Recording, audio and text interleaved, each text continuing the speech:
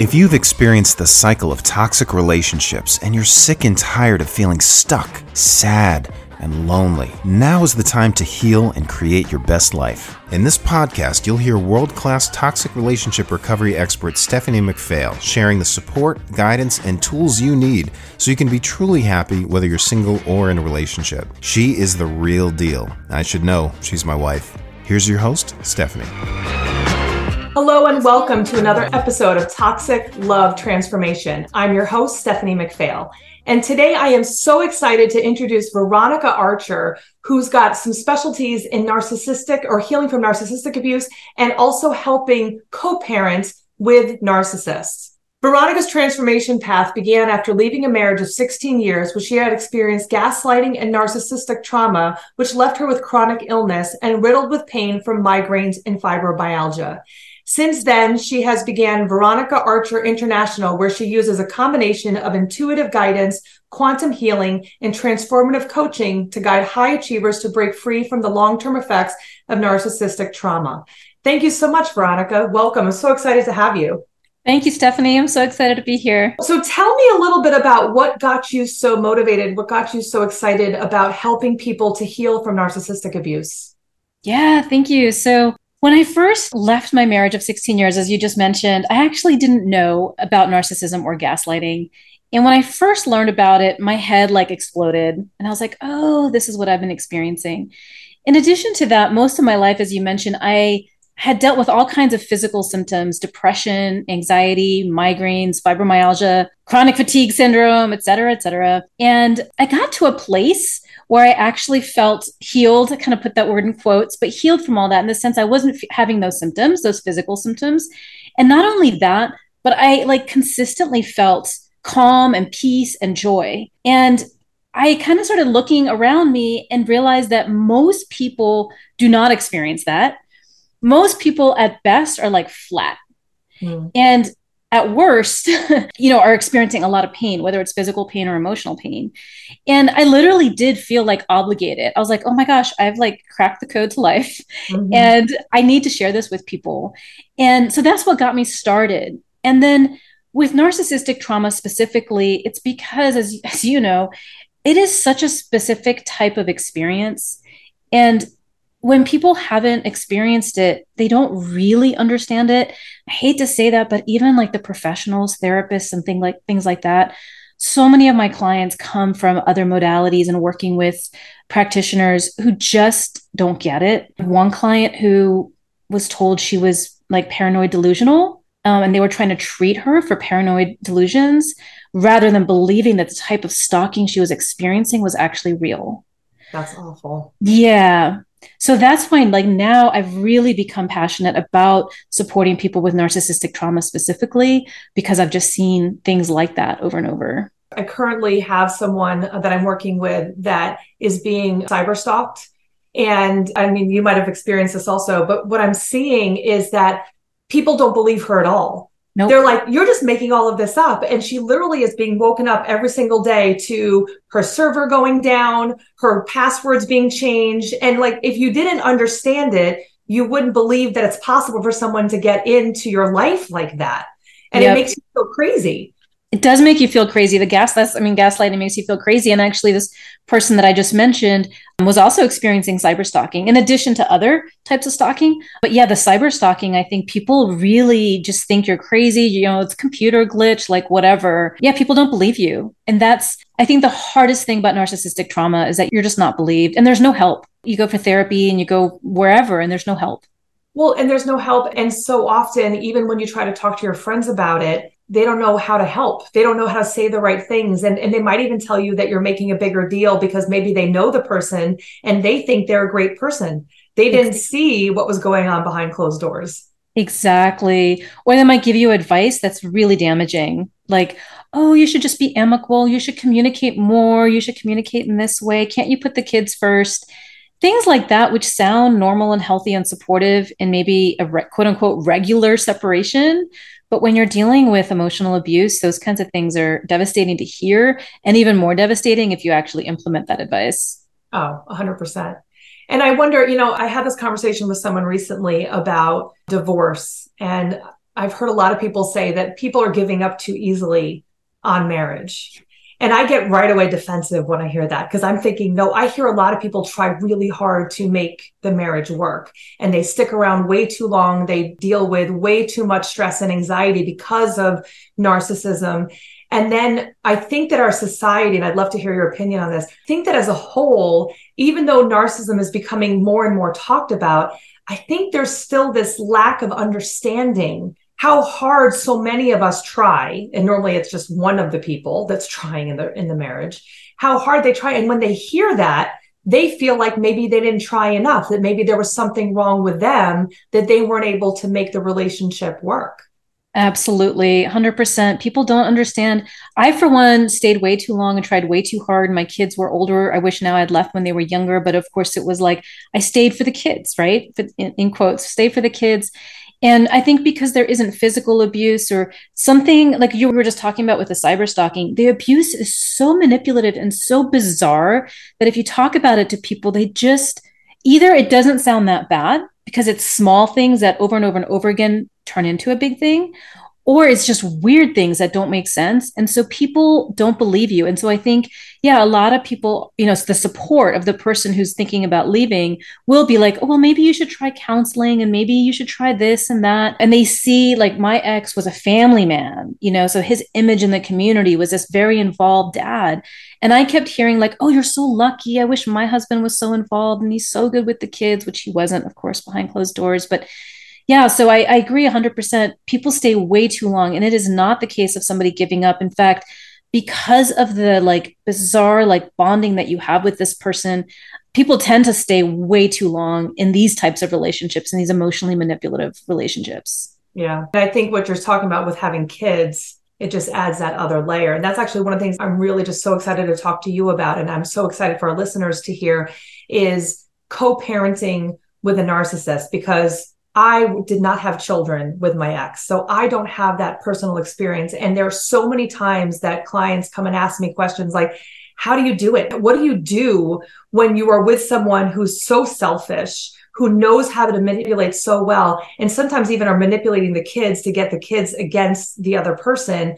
How do you manage that? Like, how do you maneuver co-parenting with someone who doesn't really have that kind of empathy towards anybody else, and it's just all about themselves? Yeah, it is such a devastating thing. I mean, the more I'm doing this work with co-parenting specifically, and you're going to notice that I'm going to stop using that word, because you actually can't co-parent with a narcissist or manipulative personality type. But nevertheless, you are trying to co-parent.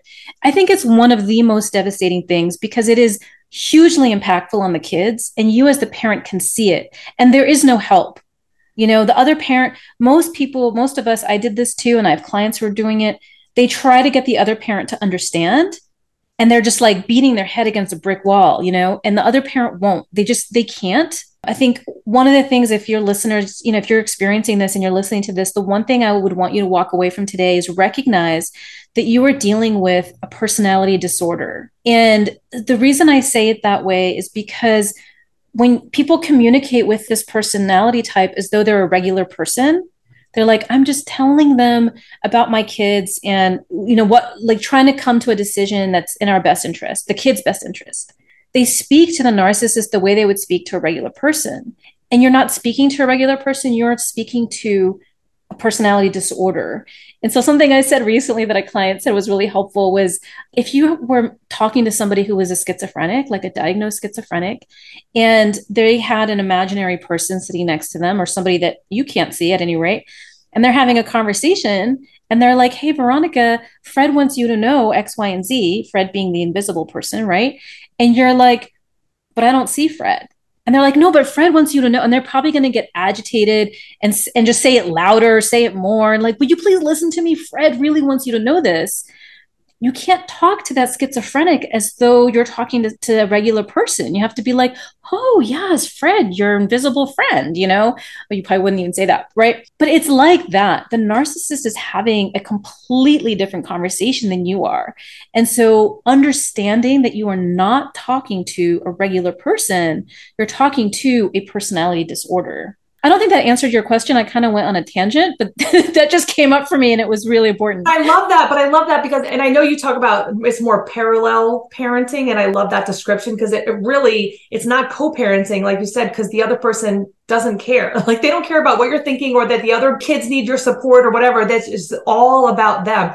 So when someone is having to parallel parent, what can they do to really try to make it as cohesive as possible? Or is it just like impossible to be able to get through to them for there to be any kind of like tag team in parenting? It's impossible. That's the bottom line. It is impossible. However, there are not like there is hope. Don't freak out. There are strategies that you can implement to support your child. So the really important thing, and I want to share a little bit, if it's okay, about kind of how we developed this approach. Yes, please. Because I think it's pretty funny. Not funny, but explains a lot. So I teach a process along with my colleague, AJ Gajar, who's a child development specialist. And it's neither co-parenting nor parallel parenting. And the way it came about actually was I was working with her on narcissistic trauma recovery. And I, at that time, didn't work specifically with parents. I work with people recovering from long-term effects of emotional abuse. And she mentioned co-parenting. And I was like, wait, are you still co-parenting? And she was like, yes, of course I'm co-parenting. And she's like a co-parenting expert. She's coached people in this for like 10 years. And she was like, I know how to co-parent and I'm going to make this work come hell or high water, you know? And so I was like, no, you can't co-parent with a narcissistic personality type. So this was a while ago. So she switched and we implemented some of the things I recommend. But the process has developed. And this is what I think is really interesting, is that she and I became friends and colleagues after we stopped working together in a coaching dynamic. And what we discovered is that there's very little information out there about how to parent with an emotionally manipulative person. The system in most places, now I work with people all over the world, and it's amazing how consistent everything is everywhere, regardless of like culture, religion, socioeconomic background. Narcissists are always the same. And one thing that's pretty similar too is this push to co-parent. So if you go to the courts, you go to the system, they're telling you to co-parent. You go to the narcissistic trauma recovery space, and they're probably going to tell you to parallel parent, which is definitely a step in the right direction. What AJ and I figured out is that in the narcissistic trauma recovery space, we focus on the parent, the individual. In her world, in the parenting community, they focus on kids, primarily kids who are not experiencing ongoing trauma. There's almost no place that combines these two worlds and shares how to parent in a way that minimizes the long-term damage to the kids. Because unfortunately, having a narcissistic parent absolutely will result in long-term damage to the kids if it's not mitigated, as you know, Stephanie, in your work. Mm-hmm. Well, that's what we were talking about before we started recording, that, you know, having worked now with parents and their children, and the parents so often will say, I've been able to keep all of the abuse away from my children. They didn't see of how bad things were. And now having worked with the kids too, it's so obvious. I mean, I knew it, but now experiencing it, we're not protecting our kids the way we'd like to. They're still getting hurt. They're still getting affected. And, you know, then what we see in our work is now you're just moving over the pain to the next generation for them to work on if we don't give them the right support now. 100%. And I'm so excited that you see that and you support people with that. And that's one of the reasons why I'm passionate about helping parents now, is because I'm all about breaking the cycle. I'm all about supporting people, creating their legacy, whatever that is for them. And breaking the cycle is not just about healing ourselves. It's not passing it on. And the thing is, your kid, if you have a kid with a narcissistic parent, they are being harmed by that parent, even if you have kept what's happened between you and that parent away from your child, because that child has a narcissistic parent. Mm-hmm. So you asked me what they can do. So there are things you can do. So one is stop fighting your ex and fighting the system to try to get help for your child. Unfortunately, that oftentimes results in a lot more trauma for your kid. The narcissist will almost always win in the system. I'm sure you've seen it. They're expert at it. They know how to manipulate everybody. In fact, sometimes they know the right people. They can say the right things. They're very charming, charismatic. Oh yeah, they definitely will win very often. They will oftentimes win. Yeah. Exactly. And so something I hear from parents is like, oh, if I just had full custody and I'm fighting for full custody, or I'm fighting for my ex in court, I'm fighting in court for my ex to agree to therapy or, medical interventions and things like that. And as long as you're in the system, unfortunately, you're more than likely giving more control over to the narcissist. So you want to get out of that space, except for when it's really necessary. And I'm not saying not to use this, legal system or therapeutic system, because sometimes they're really helpful, but I'm going to give just a little explanation of how to do that. So one thing is to get out of the system. The second thing that's really important is to recognize that your child is experiencing trauma on a regular basis from the other parent, if they have any interaction with that parent at all. And because of that, the kind of support they need from you is actually what AJ has coined as trauma healing parenting.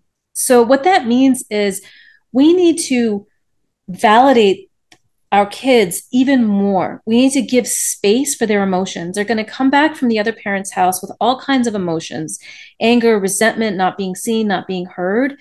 And what I did incorrectly at first, and what I see a lot of parents do is, I want to teach my child how to behave properly. It's not okay to have explosive anger. It's not okay to shout angry words at me. And that's true and valid in one way of parenting. But with these kids, we need to add more validation and more space for these big emotions that they're having. So those are the two things that I would say that someone can start doing right now, is just providing more space for more presence with your kids, for them to feel what they feel, and then stop fighting the ex, get out of the system. I can imagine too that, as you're talking, I'm thinking about how the ex would manipulate you, even just asking your child, are you okay? Did you have a good time at your, the other parent, whoever that is, at their house, and them turning around and them saying, look, you're trying to put the kids against me. And again, because they know how to turn things around. Does doing it this way give more opportunity for the kids to just make their own conclusions and be able to work on themselves without the one parent saying, because it's always the one, right? There's the one that's we might be trying to protect the kids, but in doing so, sometimes there might be something negatively said about the ex. And the ex, we know, is probably saying a whole bunch of negative things. And then all they're seeing is this back and forth going on. Exactly. No, you hit it right there when you said you're giving them space to come to their own conclusions. That's the bottom line, is you don't want to try to convince your child that the other parent is whatever, a narcissist or something else, or manipulative. And yeah, I'm so glad you brought that up, like asking questions about the other parent's house. No, that's a normal parenting thing to do. Like if my child comes home from a friend's house, did you have a good time at, Steve's house? And what did you guys do? And what did you eat for lunch? Did you enjoy the food? From a place of like connection and interest, right? But if you do that with the other parent, yes, exactly. It can make the child feel like put in the middle, like you're trying to dig for information, even if you're not asking questions, but just being present. And they'll say something, oh, that's interesting. Oh, yeah, dad didn't, whatever. In my case, it was dad. So I'm saying dad. Moms are narcissists too. Dad didn't provide him with a razor. I was like, oh, I noticed you're growing out your facial hair. So my kids were older. Mm. Oh, that's interesting. Or, is that intentional? No, dad didn't buy me a razor. Mm. Oh, wow. Like that. I'm sorry to hear that. Do you need a razor? I do need a razor. Cool. I'm going to put one in your backpack. No questions about the other parent. Why didn't dad buy your a razor? Did you ask dad to buy your a razor? Like, no questions. You hear, you respond to how they're feeling and what they're sharing, and then you support them, the kid. You don't ask any questions about the other parent. Now, I'm just imagining, because I know, when we are dealing with a narcissist, there is that piece of us that wants to be defensive, right? We want to be like, I'm the right one, they're the wrong one. And we do have that because we want to, it's more even to just prove that we know what we're talking about. We didn't make it up, because again, they make us question everything. So I could see that this is amazing and so helpful, but really shows how important it is for the parent to do their own healing. Because if 100%. Not, they're focused on the other person instead of on really helping their kid like they say they want to do. 100%. And we have a 3-part process. And the first part is working on yourself and healing yourself. Mm-hmm. You have to be free from your own triggers and your own trauma, so that when they talk about the other parent, you're not getting defensive. Or if you are defensive, you can look at that for yourself and process that on your own time, but you're not bringing that into your relationship with your kid. That's excellent. And I think that is, I mean, that's key, whether you have kids or not. I mean, we have to be able to heal in order to have any future relationships that are healthy with anybody. Because if we don't, we carry that baggage into the next relationship. And it could just be a friendship. It could be anything. And some of that anger and frustration and lack of trust and all those things that being with a narcissist brings up will follow us if we don't heal it. And again, it ends up being kind of, some of those feelings are kind of covert. We might not always realize how strongly we're feeling them until we have to interact with someone, like with kids or with a newfound friend or relationship. And then those automatic beliefs that we have start coming up and rearing their ugly heads until we do the work. Absolutely. And that's why this work is so important. The work that you do and, other people, that's the first step. And the gift of having a narcissistic ex and the gift of having a narcissistic parent is that if you're able to support your child in navigating this challenge of having a narcissistic parent, you can teach them or show them what healthy relationships look like and how to be in a healthy relationship, which sounds kind of backwards, like an unhealthy relationship with their narcissistic parent. But if they start recognizing like, oh, healthy parents say mom, because in my case, it's mom. Mom does it this way and that feels really good. Dad does it this way and that doesn't feel good. And you can start validating their own inner knowing about what's right and wrong. Then they can go to other relationships. And the truth is they're going to meet unhealthy people. Like you just said, whether it's at work, friendships, wherever.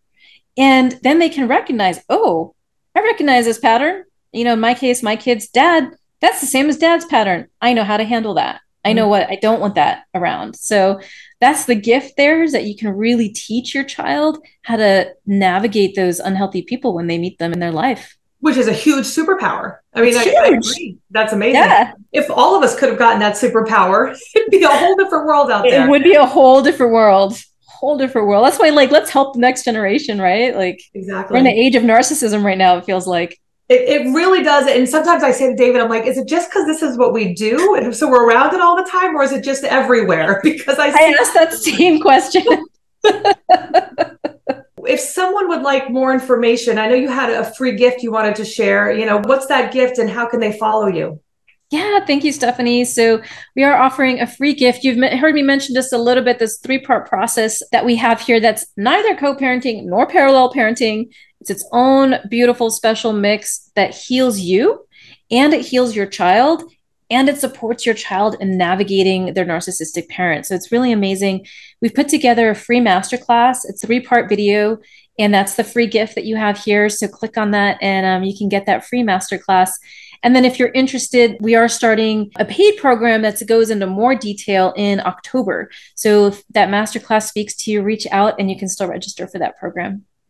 So helpful. Thank you so much for coming out and sharing all the information. I really think that this is going to resonate for so many people who are listening, because like I said, there are so many parents that are not sure what to do. And they're just so frustrated and feeling really isolated because, again, people don't have the tools. They go to get help and support and they're not getting it from the people that should be sharing it. So I really appreciate all of the information that you shared. What would be one final thing that you want to share before you go?